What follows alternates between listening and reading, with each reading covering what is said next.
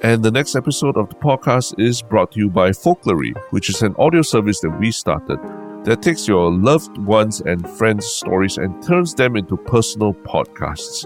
And we've got a very, very big event coming up, and that is Father's Day. And what about Father's Day is so important that, it'd be great to preserve it as a folklore, Harish.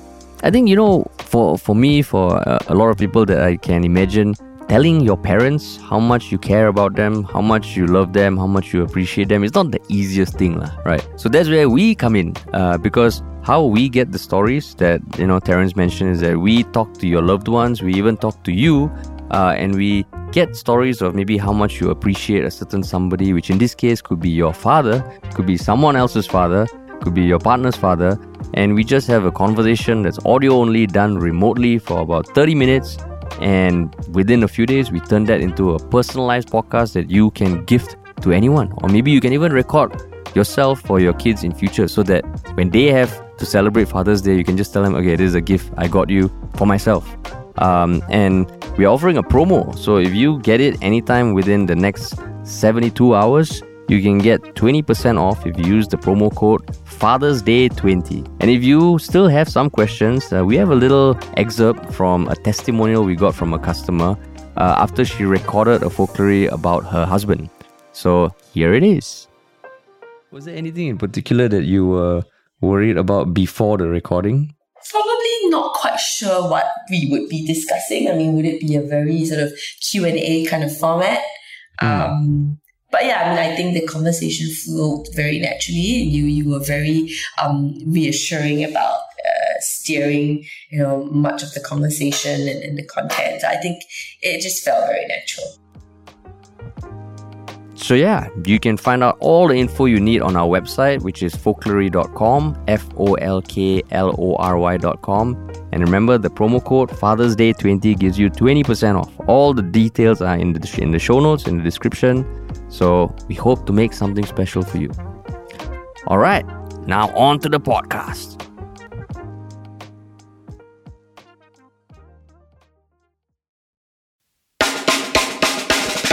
What's up, everybody? Welcome to another episode of Yala, your thrice weekly podcast where we talk about the hottest news with a touch of what, Terrence? Good old humor. Good old humor, man. Yeah, man. Good old humor. Oh, what's up with your throat, Terrence? Don't know, man. It's censorship gods coming down on us. Because today we're talking about two very hot topics. Very, very hot topics. Yeah. So hot that even yesterday we knew that it was destined for today's podcast. They were destined. That's right. Yeah, which is exciting because I know there have been times in recent weeks where we're like, oh shit, what the hell are we going to talk about tomorrow? Or what the hell are we going to talk about today? I mean, if we're talking about trade returns as a main topic, that you're scraping the bottom of the proverbial barrel that has all the dirty dishes inside. Yeah, it's a slow day, man. It's a slow day if it's dirty trays. But today, we got almost like international level news, right? Yeah, international news that concerns Singapore, the future of Singapore, and our relations with another country. Yeah. Cool, man. I guess maybe before we do that, but like why are we doing this audio only, like this podcast audio only? Why is it not in our beautiful new YouTube studio that we set up? Because currently I'm in the forest of Ubud in Bali. Amazing. So trying to record with greenery around me. Hence not in the studio. And also I guess it's to give a more international perspective on everything that's happening out there, right? You take a neutral third-party stance while you're in Indonesia, watching what's going on in Malaysia and Singapore. Yeah, it's like the moment I went into international waters, I had a new perspective on all things Singaporean.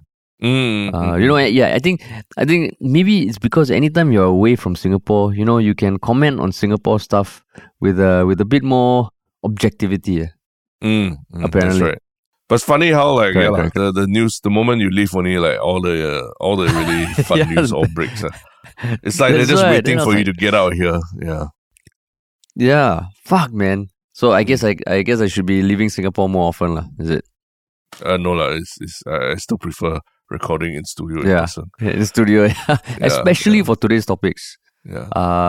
But okay. Let's not beat around the bush anymore. But Yes. before we jump into the topic, what is the one thing you like to say, Terence? I think there are a lot of new listeners that have come in for various reasons because they either have seen us on YouTube, maybe came across our recent. I mean, there was a spike in our Dr. Jason Leong podcast being viewed on YouTube as well for related reasons to today's topic, I guess. And so if you're new here, we're also on other social media channels, one of which is on TikTok, where we actually post short clips, some of the best moments from our podcast onto TikTok, and that's where we get a lot of interesting engagement and feedback also. Yeah, so do check it out, man. If you're on TikTok and you're looking for the occasional yellow butt clip to pop into your FYP. Yeah. FYP, correct. The links are all in the show notes. Yep. All right, cool, man. So yes, so the first topic is a very very serious topic. Yeah, very, very, very serious topic, right? It concerns the future of Singapore, right? Is it? I mean, kind of.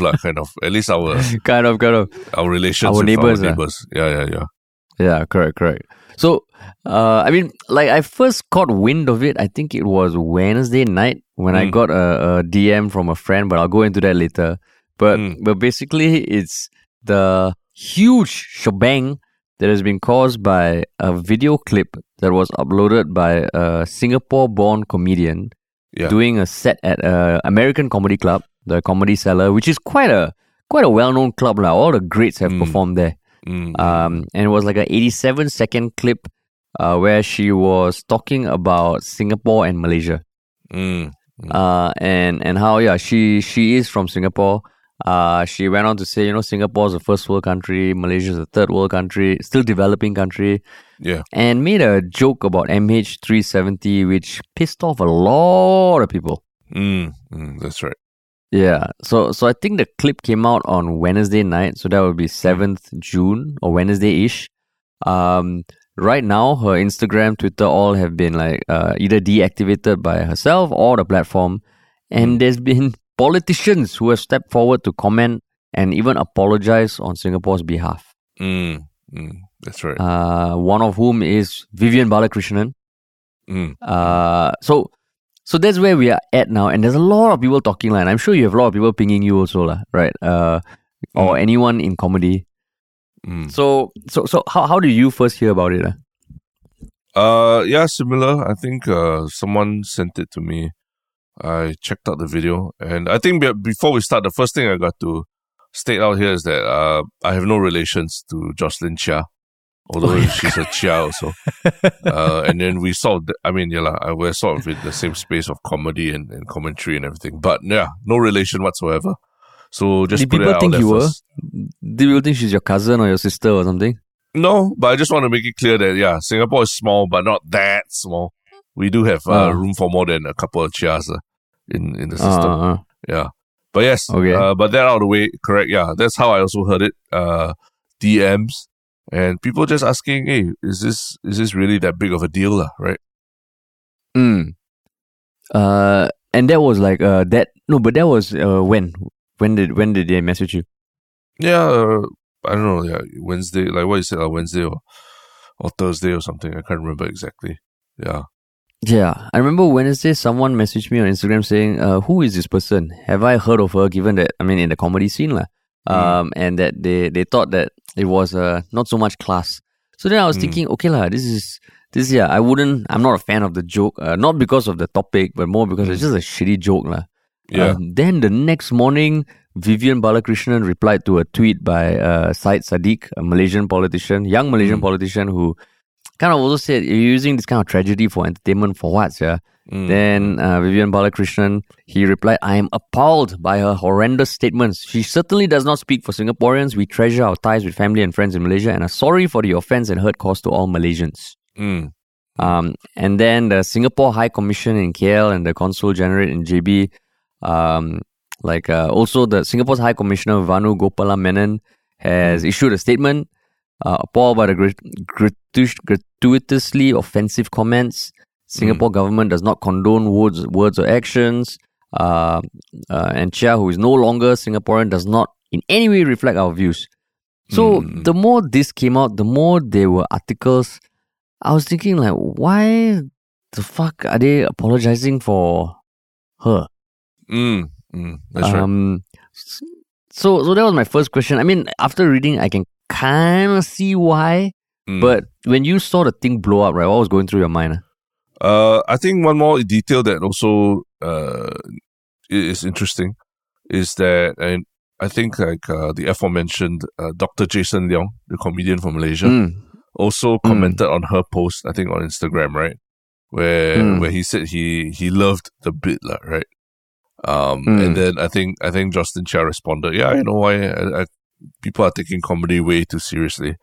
And I think because of that, he's also getting a lot of blowback, right?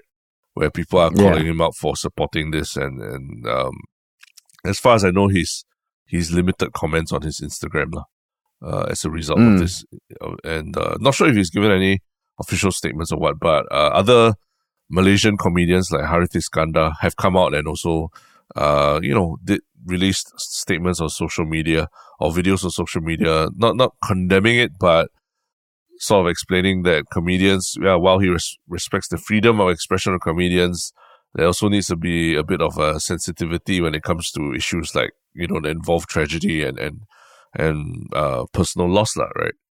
So, it's not just government people that have been up in arms or people on TikTok, but I think the comedy scene in Singapore and Malaysia are also sort of all scrambling a little bit to respond appropriately to all this, Yeah. So what's after with all the news, with all the facts, Terence? What do you make of this whole shebang? I guess maybe a good place to start is like, did you find it funny? Did you find everything about her bit funny? Like Jason Leong loved it, and what do you think of it? No. Why? I thought it was a shit bit because it's a kind of comedy where you're just shouting at people. You're saying, like I think there was one part she asked someone in the audience, where are you from? And the person said, I'm from Malaysia. Then she's like, fuck you, Malaysia. Then fuck you, assholes. She said, that fuck kind you, of stuff assholes. can be fuck you, assholes. And then that kind of stuff can be funny if used sparingly. But the whole bit, right, it just felt she was like pissed off and angry. And comedy is also a lot about delivery, right? Because I think, like, I do feel that you can make jokes about very sensitive material, but it needs to be funny, and the point of the joke mustn't. There are many ways to make the joke about yourself, about society, rather than the thing itself, So I think it wasn't funny. I think it was like, I wouldn't say she can't joke about that, because I do feel comedians should be able to joke about anything, but I just thought it was a bad bit. Yeah. I think I saw on I saw there were a couple of comparisons of like other comedians such as Jackie Ng, and even Kumar himself, who have had bits that they were making fun of or making references to things in Malaysia, right? And I think cross-causeway jokes and banter is very, very, very common, right? Almost every comedian from Malaysia and Singapore does engage in some form of that. But yeah, there is the idea of like the delivery needs to be right, and there needs to be some balance of opinions between two. Whereas this one really just, I think her stance through the whole thing really felt like, Singapore is the best, Malaysia is the worst. Malaysia sucks. And there are a lot of exaggerations about what Malaysia, there's no internet, and planes don't fly, and things like that, right? So it just felt like a very extreme rendition of the rivalry between Singapore and Malaysia, like as if we hate each other as if like Singapore is the best place in the world while Malaysia is the worst. So it didn't have any real nothing interesting was said like in there. You know, it was just like almost like the lowest hanging fruit that you can make fun of in Malaysia, right? Yeah. So comparing that to what the jokes that Kumar, in his bit, making about, let's say for example, I think the bit was about him making fun of Mahathir's age, right? But he made funny references about how Malaysia, can turn off the taps in Singapore. And he talked about how Mahathir still looks like he's 70 years old, even though he's already 93. Things like that, right? So there's a bit of a bit more nuance to the things that he was making fun of about Malaysia and all that, right? And I think for Jackie, he was making a joke about how dangerous JB felt compared to Singapore. But in some way, there's a bit of a self-deprecating humor in there, how Singaporeans are a very sheltered lot, right? That when we go to Malaysia, where we almost feel like we're stepping into Wild Wild West territory kind of thing. So there's just a bit more layers to it than Jocelyn Chia's one. That's why I also like you, I didn't find that funny. Yeah. But do you think it's something that she shouldn't be able to joke about? I mean, she can do it, but then there will be backlash, and there will be a lot of people who don't find it very funny and all that, right? They'll label it insensitive and all that. So I think there's, and I think in one of her Instagram replies, she said something along the lines of comedy equals to time plus tragedy, right? So I get where that's coming from, but the question is, has enough time elapsed or what? Or has there been closure on incidents such that people are okay with the kind of jokes that she's making? Maybe not, lah. Yeah. But I think it's like, for me, it's less about the time thing, because I remember certain jokes even made by the comedians in the US about 9/11, right, which were fucking hilarious. But and I think the audience also found it funny, and I think one of them, I think by Louis C.K., who I know has not the best street cred anymore, but this was before he got cancelled. Yeah. But then I think the thing is, it's not even a funny bit.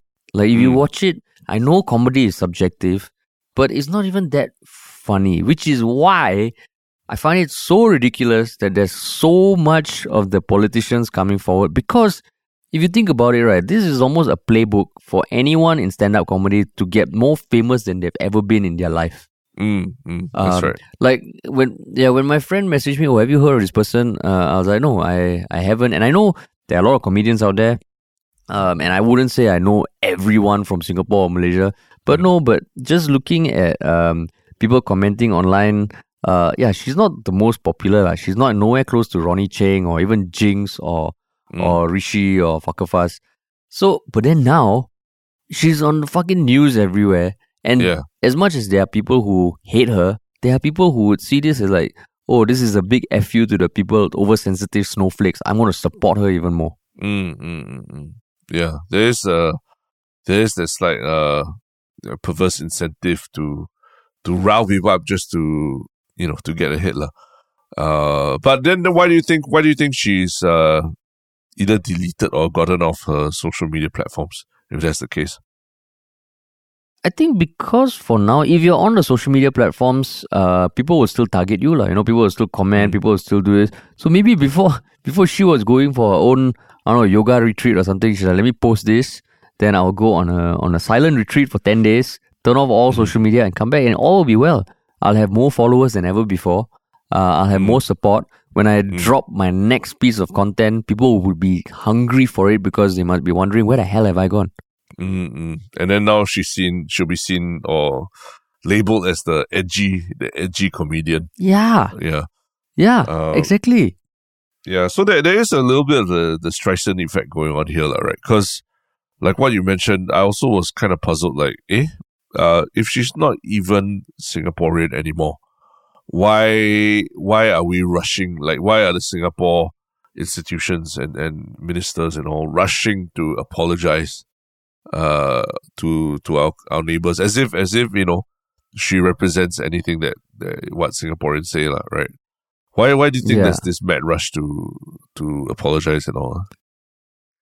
So that becomes the next stage of understanding what the hell is going on, lah. I think they apologize is almost because if you look in the past when certain Singaporeans have angered Malaysians or angered people from other countries, the internet can turn very quickly against anything put out by said country, lah.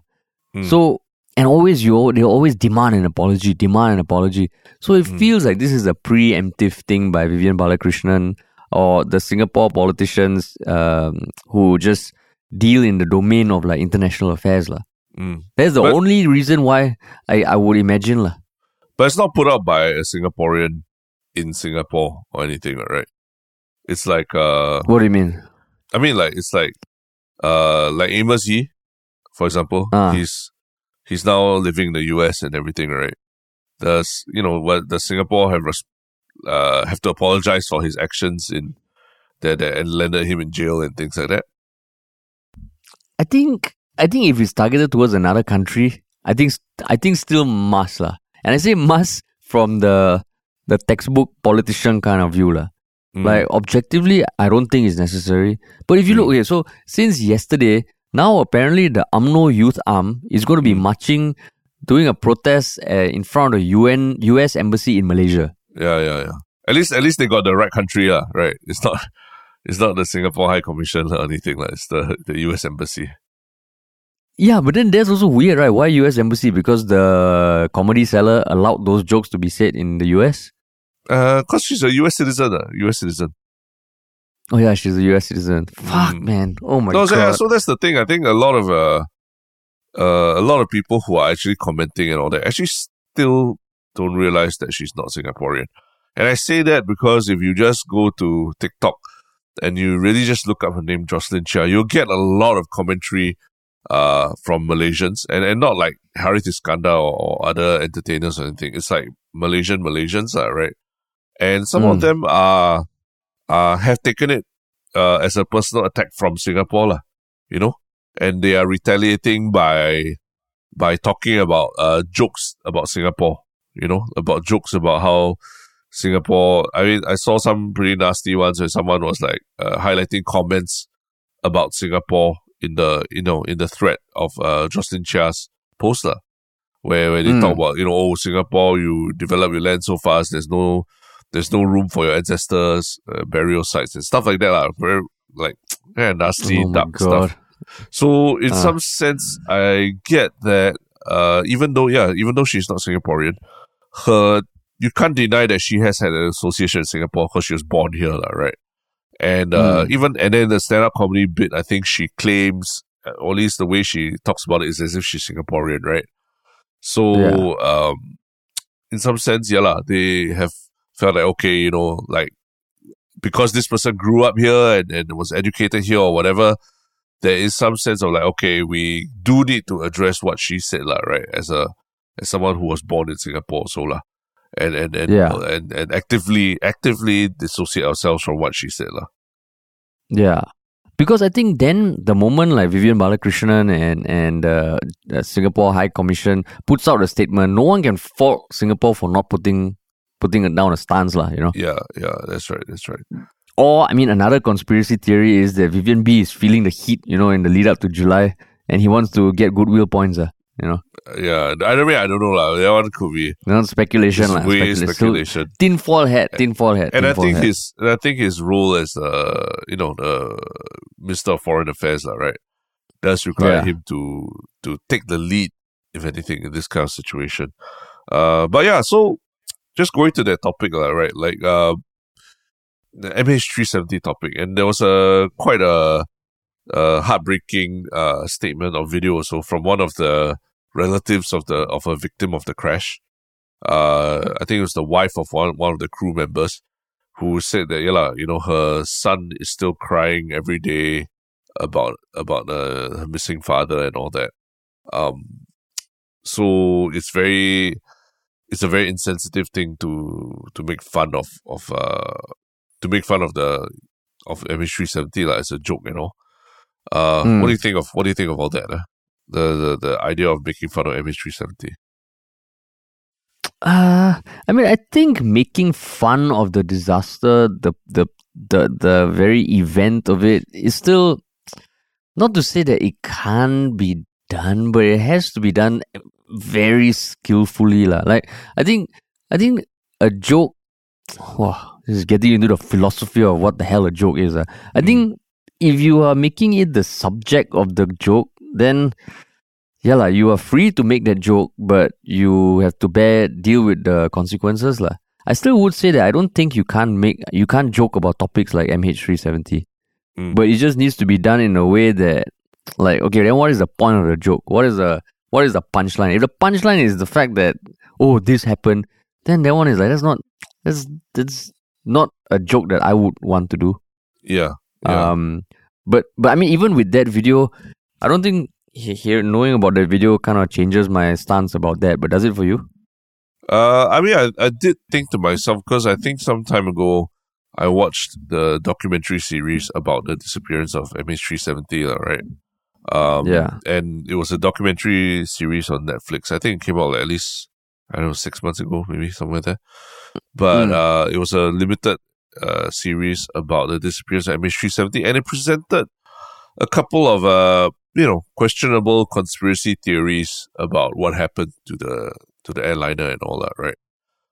And I think even though it was seen as a fact finding, let's try and establish what happened. Let's talk to experts and talk to people who have a lot of knowledge about aviation and all that. I think there was still some controversy, is that people were saying a lot of this is conspiracy theory drivel. Why are they publicizing this or glorifying this or making sort of entertainment about it, right? But yeah, like I mentioned, you could argue that the documentary filmmakers were trying to leave no stone unturned, so to speak, and try to really find whatever they could find, given that there really isn't much out there in terms of evidence and all that, right? So it's a bit different from this situation where Jocelyn Chia is in, where it's really she could have crafted a very different kind of joke, even around MH370 and all that, right? I mean, not for me to say what she should have crafted, but she had complete control over what she could have said about it. And I think that's the main difference for me, in that, she chose the low-hanging fruit of just making fun of the fact that the plane disappeared and nothing more than that, right? Yeah. And I mean, just in case, because now I think finding the video online, actually no, it's not difficult to find the video, but if you haven't watched the video yet, essentially the punchline of the joke, she's saying that Singapore, since 40 years ago when we split, Singapore has become a first world country, Malaysia is still a developing country, is like the best form of a revenge breakup, and then Malaysia says, or Singapore says, or one of them says, why haven't you come see me? And then she goes on to say, yeah, because your planes can't fly, And then she went on to say, yeah, some jokes don't land. And it was very, very pointed. So one example of some joke that I remember Louis C.K. told about 9/11, which I'm not going to try and say the joke again because I don't want to butcher it. But essentially the crux of it was he feels that you can tell the worth or values of a person by how long after the accident they jerked off. Yeah. And for him, he said it was after the first tower went down. So, I mean, the way he delivered it was fucking hilarious, But it's almost like he's examining himself using that disaster. And the joke is on him. Yeah. As opposed to the punchline. And it's kind of crazy, the Louis C.K. joking about jerking off. That's right. Okay, that is a whole different layer. Which you look back, you're like, oh my god, was it a bit too truthful? Did it actually happen like that? Not enough time had passed since he jerked off in front of people and all that to make a joke about that, I guess. And I mean, so there will be more on him, right? But the thing is, he used it in a joke, but it wasn't the joke. Yeah. Whereas this one, it was like, you look at it, you're also like, I mean, I don't know, like, we're not the most acclaimed stand-up comedians also, right? Next week, we are getting Rishi in. Right, we are getting Rishi in, correct? Yeah, we are getting Rishi in. Yeah, that's right. Oh, that'll be a fun conversation. Yeah. But at the end of the day, right, she's going to be more popular than she ever was. But actually, I do think that there needs to be there's a little bit of nuance about her being popular, because if you remember the incident from years ago where Fakafas made a joke comparing then Malaysian Prime Minister Najib to being a thief, right? And then got a lot of blowback from that. I think the difference between that and this is that Fakafas was actually saying something that quite a huge swath of people in Singapore and Malaysia were actually thinking, right? And, but maybe they couldn't say it. But in Jocelyn Chia's case, I don't think anyone in Malaysia or Singapore is thinking or making those kind of jokes in their own heads, such that, like, you know, she's speaking up for, you know, speaking the truth of the people or anything like that, And plus the fact that, you know, Fakafas, his point, I mean, he was exonerated years later when you know, Najib was found guilty of a lot of the charges, you know, that people bring against him. Whereas, you know, MH370, it's still a very tragic, very sad case that, given the documentary, everything, you can tell that it's still a very contentious issue for the whole country, right? So I think there's Fakafas, he became more popular after that and all, but there was also a little bit of differences between how that panned out for him and how this might pan out for Jocelyn Chia. But in this case, I would think the people who are just pissed off that, you know, like everything's being censored these days, this is in some ways speaking what they are thinking. Like, why can't anyone say it's a comedy club? You know, you don't want to listen, you don't go to the comedy club. You don't want to watch this video, you don't watch. So, you know what? I support Jocelyn. You know, I support Jocelyn. Because now, honestly, like, we have joked about this before, right? If we wanted Yalabat to really blow up and go international, we just do something. We bite the short term bullet. We just say something like just like almost controversial for the sake of being controversial. People get pissed off. Maybe Halima might write another post about how this podcast shouldn't do this, and then within the next few months we will get more followers. More people will know of us. Our branding will be we're edgy. You know, we dare to say things that other people don't say.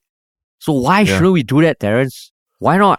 I mean, then therein lies the difference between, you know, being popular on YouTube and being popular on Rumble, right? Very different audiences. So, you know, I mean, won't name any names, but people recently who feel like, I can't say what I want on mainstream, on YouTube and all that. I'm going to go on Rumble and things like that, right? And they'll find the audience there. They'll have the popularity there. But I can imagine that a lot of people are looking for that mainstream kind of YouTube audience that will be very hard to get. That's why I think transpired. That's why I think her being in the US is very beneficial to her. Because if you're in Singapore, right, you say something cancelable, a lot of creative people, a lot of artists still make money through commissions, through client gigs. Every stand-up comedian in Singapore also MCs for a living, right? Yeah.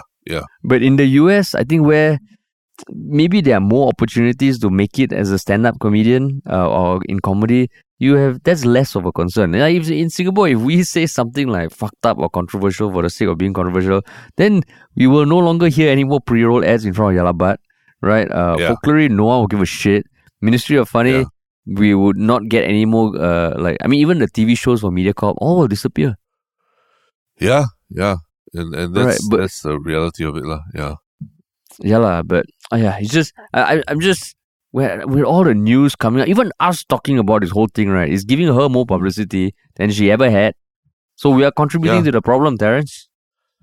I know, but it's important to address the issue because I think it occurs in a realm that, or in realms that we are, we also are part of, right? Comedy.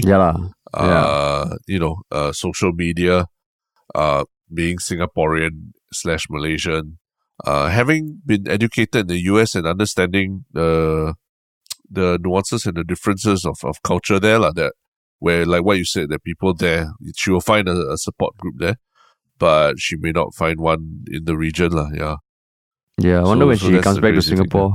comes back to Singapore for a trip or something, and whether people will still remember or not.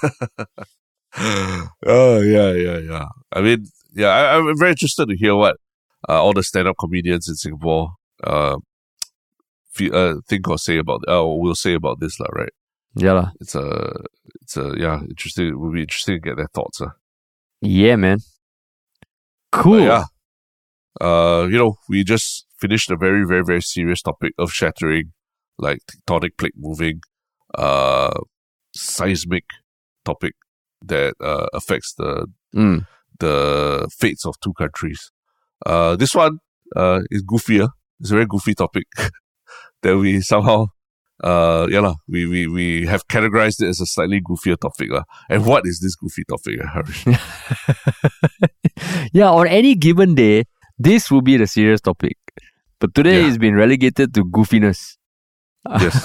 And the person being relegated from the serious topic, being dethroned by Jocelyn Chia, is Tharman Shanmugaratnam. Because I believe it was yesterday that he announced that amidst all the discussions about the upcoming presidential election and Halima stepping down, he announced that he's going to be running for president. Yes. And that within over the next month, he's going to be stepping down from the shit ton of posts that he has in the civil service in Singapore and various boards and companies abroad to run for president.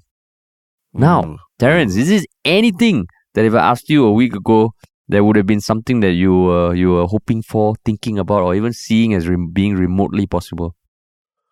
It was quite a shock, to be honest. And the reason why I'm totally cool with this being a goofy topic is I think because collectively in Singapore, it's almost like everyone was just so shocked.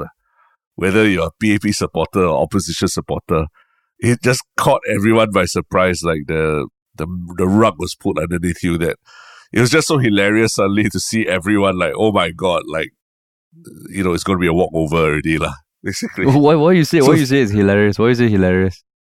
Yeah, because it was just, the responses in my, some of the WhatsApp chat groups I'm in, are like, the things that people are just like, it's over, 1 liao, no more presidential election. It's going to be walkover. No challenge. Yeah, okay. Thanks, Tharman, for taking one for the team. And let's move on from this debate about who's going to be the next president already, because it's just so. I think he's such he is a very popular politician, very, very well respected. People for many, many years were pining for him to be, prime minister. And for him to suddenly step out and say, I'm going to run for president, just came as a very big shock. A very pleasant shock for a lot of people. So that's why I found it quite funny, the whole thing yesterday, the chain of events. How about you? Well, what about it surprised you? I also was shocked because for the past year plus or so, even though he holds a shit ton of positions, and when I say a shit ton of positions, he holds a lot. So basically he's senior minister and coordinating minister for social policies. He's one of the ministers for the Jurong GRC. He's the chairman of the MAS, deputy chairman of GIC, chairman of EDB's International Advisory Council. And that's just locally. So when he announced it, I was like, wow, this guy really come out of nowhere and just announced something that is going to put him front and center in the country's eyes. And everything that we've been hearing or talking about or sensing is that, the past years, he's like, you know what? I think I've done what I need to do. It's like, Messi going to Inter Miami or Ronaldo going to Saudi Arabia. Tharman is like, okay I think I'm good. I'm good. Then suddenly come out, say president, and I had the exact same thing as you. The past few weeks we were hearing, some of the opposition parties want to, form an alliance for next year's elections. The PAP has been taking some missteps. The opposition feels like, getting more influence. And the last presidential election also, Tan Cheng Bock wanted to run, right? But he was disqualified. Yeah. So the president position always feels like it is a possible place for someone from the opposition to come in. Then when I see Tharman, it's almost like the PAP pulled out this fucking big ass machine gun. It's like, you come. Okay, their biggest gun, which they haven't touched for damn long, they just bring it out. They're like, okay, come, y'all. Come. Yeah. Who want to fight? Because like you, Yeah. I can't imagine anyone beating him. But so that's the thing that I was thinking a lot about yesterday. Like if you were Tharman, right? You hold a lot of positions of power in very, very influential, very powerful institutions. You are very highly respected in the international community, and your name has been bandied around to head up, I don't know, the World Bank, the IMF, and a lot of institutions like that, right? And then now and for years you've maintained that you're not interested in becoming prime minister. You're interested in being a policymaker, but you're not interested in the position that comes with being the prime minister, right? The position of authority and of everyone looking up to you, right? So to suddenly step back from all that, essentially retire from all these roles, right? And he's still 66, so objectively there are politicians who've gone way beyond 70 or so, right? So he's only still 66. Like, why is he taking a step back from all these very powerful executive roles and taking up one that is much more ceremonial and much less about policy making, right? Why do you think he's decided to do that? Like, you think it was just basically the PAP saying, we need you to do this, and him like going, okay. I got two theories. Okay. The first one, I think, is because Singapore is at a tricky time. People are getting more annoyed than ever at the incumbent, so PAP, because people is feeling the heat, the prices, the HDB, the living cost, then like kerfuffles like Ride Out, just like what is going on. And there's also more civil discord, like racial or discrimination or gender and whatnot. And it feels like we are at unstable times, or entering unstable times. So the one person who feels like he can unite every side of Singapore in a position that is still very public and public facing, it felt like, okay, he is the person to do it. And it might be his own realization that, you know what, this is what I've been building up for. Or maybe it might be PP saying, yo, we need someone to bring everyone together. We keep pissing people off and all, and then in the room that everyone just slowly looks to Tharman and it's like, fuck guys. The slow hated. Everyone just a slow hated to Tharman. You're like, hey bro, care or not, bro? Then he's like, okay, fine. So that's one theory. The second theory is maybe he really wanted to be PM. Maybe he really wanted to be PM, and then he's like, you know what? You all always say Indian person cannot be PM. Fuck this shit, okay? Now this position is open. I'm just going to take it. You can't stop me. You can't stop me, and I'm going to apply. Because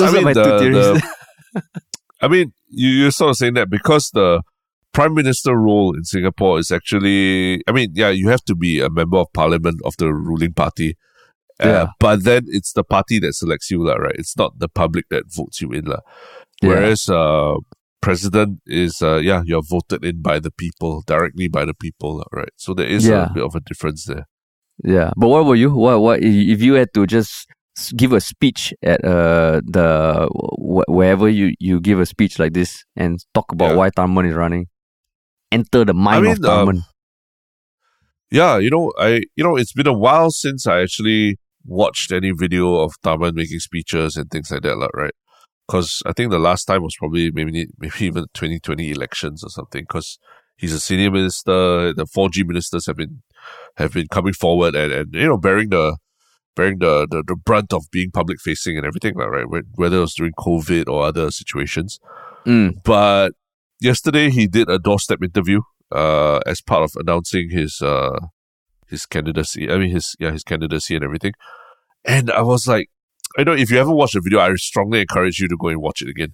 And I'm reminded of why everyone thinks this guy is so brilliant and so smart. And if anything, is like a fantastic representation of what a Singaporean can do on the world stage and all that.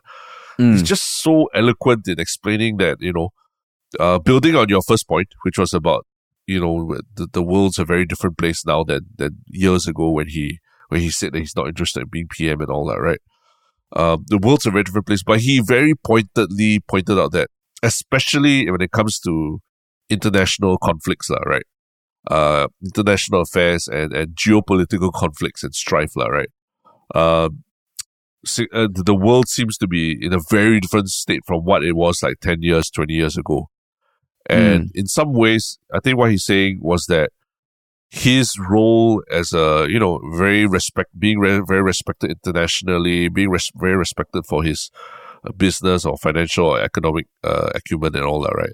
That will come to the forefront if he becomes Singapore president, in the sense that in terms of getting, helping Singapore, whether it's negotiate, have a stronger position negotiating, getting respect from everybody on the ground who's negotiating from every country because of what he's done and what he's achieved and the positions that he's been in.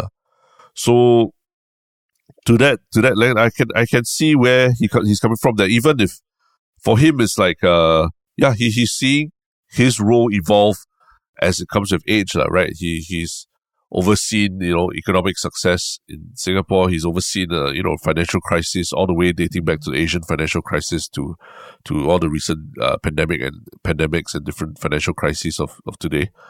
And with all that experience and knowledge, like what is the next step for him, in terms of contributing to Singapore? So yeah, even though it sounds like a motherhood statement, I feel it actually makes a lot of sense. It makes a lot of sense. But the only thing to me is like, okay, now that PAP has pulled out this, or at least there's this card being pulled out, right? You can't say that it's the PAP who decided it, but there's this card being pulled out of Tharman as a super strong candidate for it. Does it mean that there's not going to be a presidential election?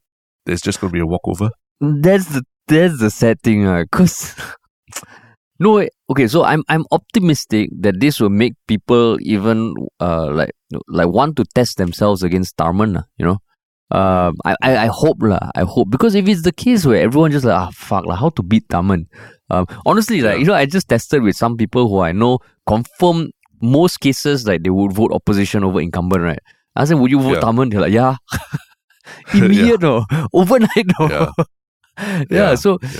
So I think, but I hope that the opposition or people, not say just opposition, even like whatever side of the spectrum, your political spectrum you're on, I hope they are candidates.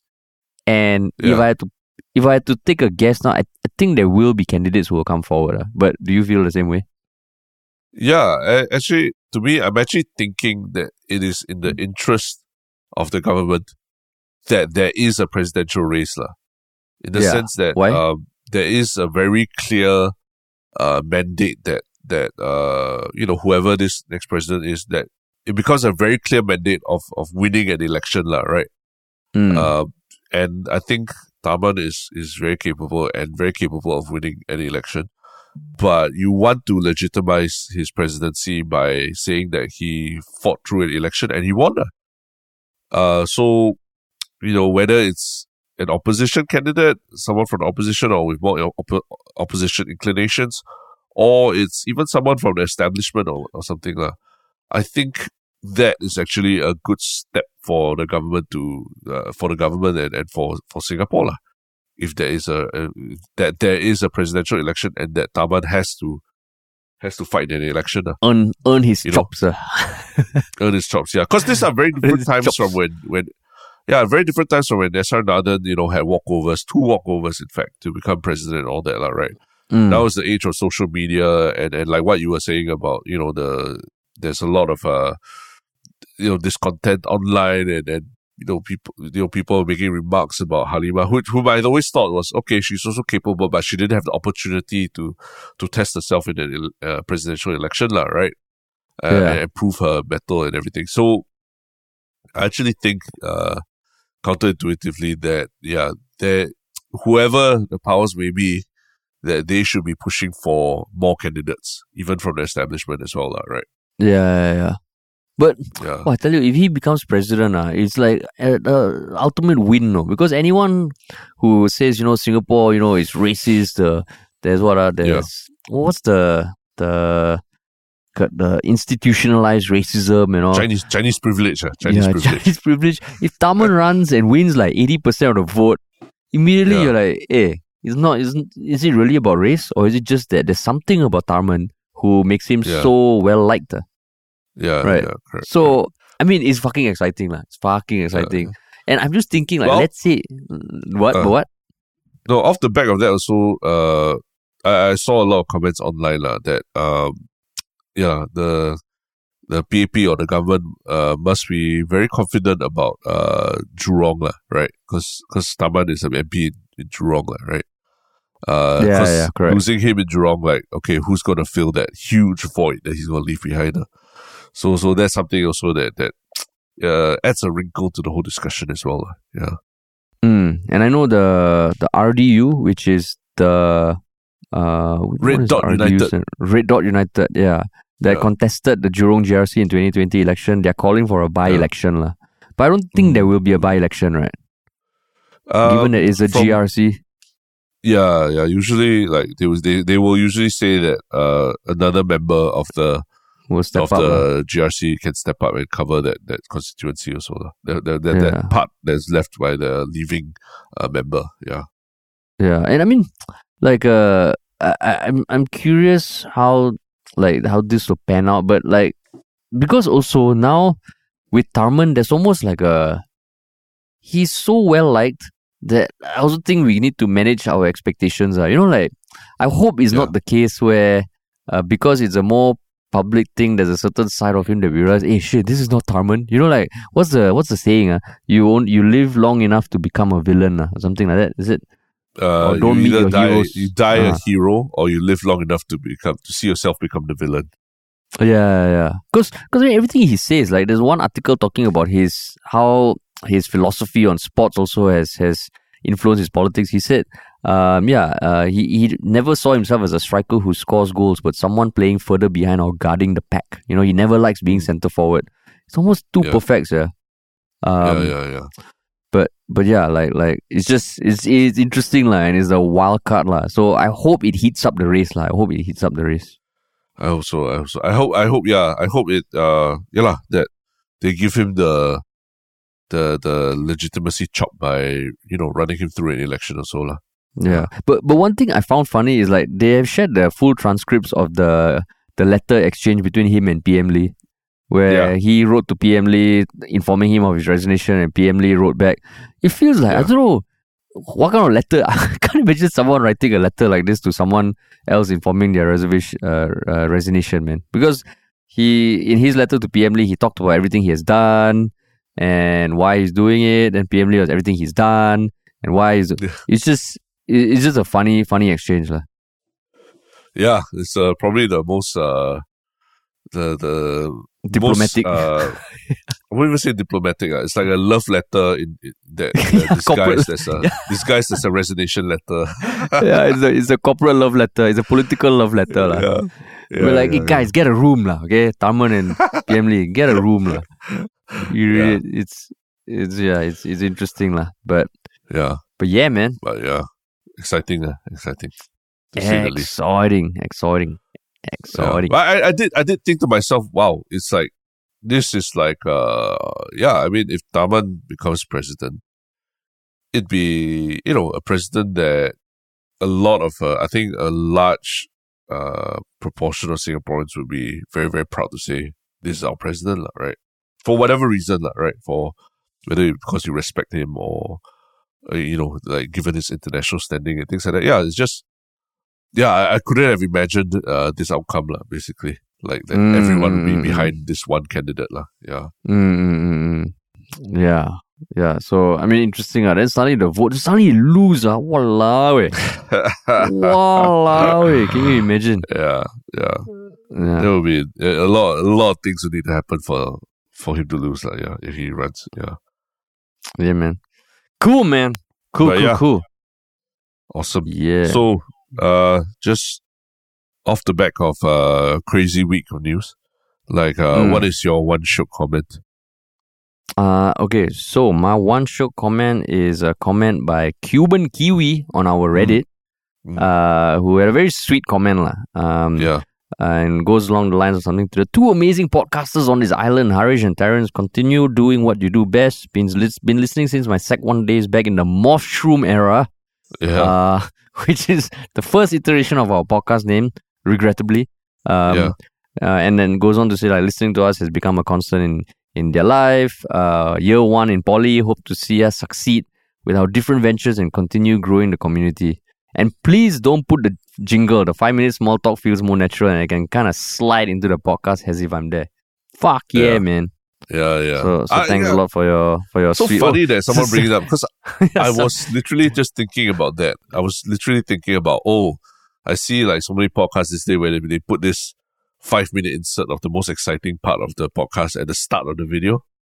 And I was just thinking, is there something that we need to do, especially on YouTube, to get people interested to watch? But I do like how we do it. It's always a little awkward at the start, but it's exactly how real conversations are. That's how conversations are. It's always small talk. It's always awkward at the start. Then after that, you slide into the really meaty stuff, right? Yeah, it's like you meet someone at an event. The first thing, it is a small talk. You're like, wow, this week damn hot. Wow, how was your week? And if you can click, then 30 minutes later, you're like, oh shit, I just had a conversation with someone I haven't met. And I would assume, if I could predict, also when people play our podcast, maybe, like when I listen to other podcasts, I need to make sure that, okay, I'm ready to start the moment I press play because they jump straight into it. I think ours is like, the first few minutes is like the foreplay of it. We're not saying anything substantial. You go do your thing, you get ready, you get comfortable, you maybe leave your house, get into the lift. And then by the time we start, you're warmed up already lah. Yeah, maybe. That's right. Yeah, but someone also predicted that comment might be a one shot comment. So your prediction came true. But what about you, man? Yeah, my one shot comment is actually a DM that we got from a listener. So it's because it's a DM, I won't say the person's name. Hi, Harish and Terrence. I want to just say that I have enjoyed listening to your podcast. Unfortunately, I'm not one of the 9 that have listened to all 400 episodes. But anyway, living overseas, your podcast, the topics, the banter, right down to the accent, make me feel close to home and bring me a lot of comfort. So yeah, this person is actually like not even in our continent. They're living somewhere in the Middle East. So it's kind of crazy just knowing that people in the Middle East are also listening to our stuff and feeling comfort and feeling close to home because of us. Wow, that is sweet. Wow, that's such a heartwarming message. It is, yeah. But shout out to you. Cool. But yes. And what about the one shock thing, man? My one shock thing is this particular channel that I have started watching on YouTube. It's called RDC World 1. And I think it's just this YouTuber who does very short, funny skits with his buddies. I don't know, in LA or something, where they react to they imagine how basketball, for example, like LeBron James reacts after losing certain matches or games or something lah. But he does a bunch of different skits based on video game culture, sports culture, and so he and even like pop culture things like talking about Justice League and Avengers and all and anime and things like that lah. So I find his skits very funny because it's always like, I think he always plays the stereotype of the angry black man, raging against a lot of different things in pop culture, and how what do you call it? I don't want to use the word microaggressions, but how casually racist sometimes pop culture can be. Yeah. So he's pretty funny. RDC World. He's not small, he's quite big now. He's like got 6.41 million subscribers, so he's pretty big, but his skits are still, very, very like done at home style and all that. It's still pretty funny. Yeah. I think they went massively viral a few years ago when they did the video of how LeBron James reacted when they found out that Kyrie Irving is someone going to And That was LeBron James himself like tweeted to them or something. Yeah, that's right. So yeah, he's done a lot of follow-ups to that. But he does a lot of different things like Suburb Olympics, anime related things and RPG games and stuff like that. So it's very funny, yeah. Mm-hmm. Okay, cool.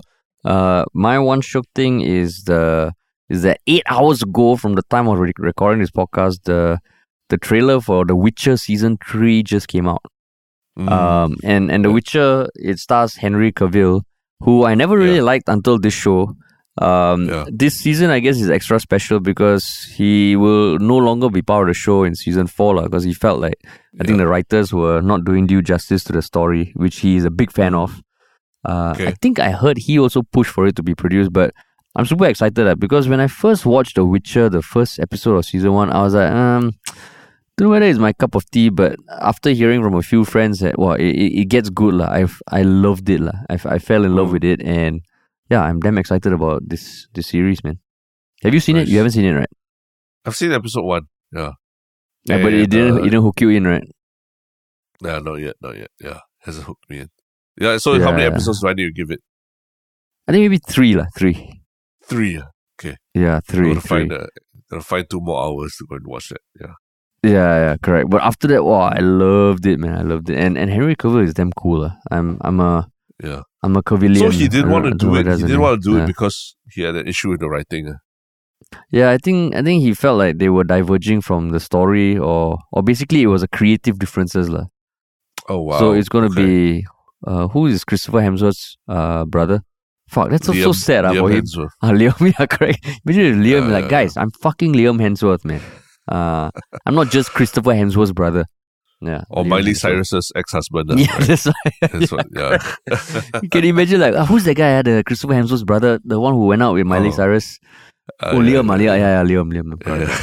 That sucks. But yeah. Cool, man. Cool. Awesome. Okay. So, should we be looking forward to more episodes with Harish in Bali? I think no. No? Oh, okay. Oh, yeah. We do still have our So Ryong episode coming out soon, right? Next week. Yeah. And then Rishi also next week. Yeah. So, yes, Harish will be stepping away for a real break. Really getting away for a break this time. And but we'll see you back after. Right? That's what we say now. Maybe next Wednesday, I'll be having my setup somewhere else in Bali. I'll be like, what's up, guys? Yeah. When Tan Cheng Bock announces his candidacy. No, Lee Hsien Yang or something. Lee Hsien Yang. They're like, Terrence, I think we need to activate the podcast. It's got to be someone of that momentous, then you'll come out of the woodwork. Yeah, man. Okay. Cool, man. All right. Cool. Thanks for listening, everybody.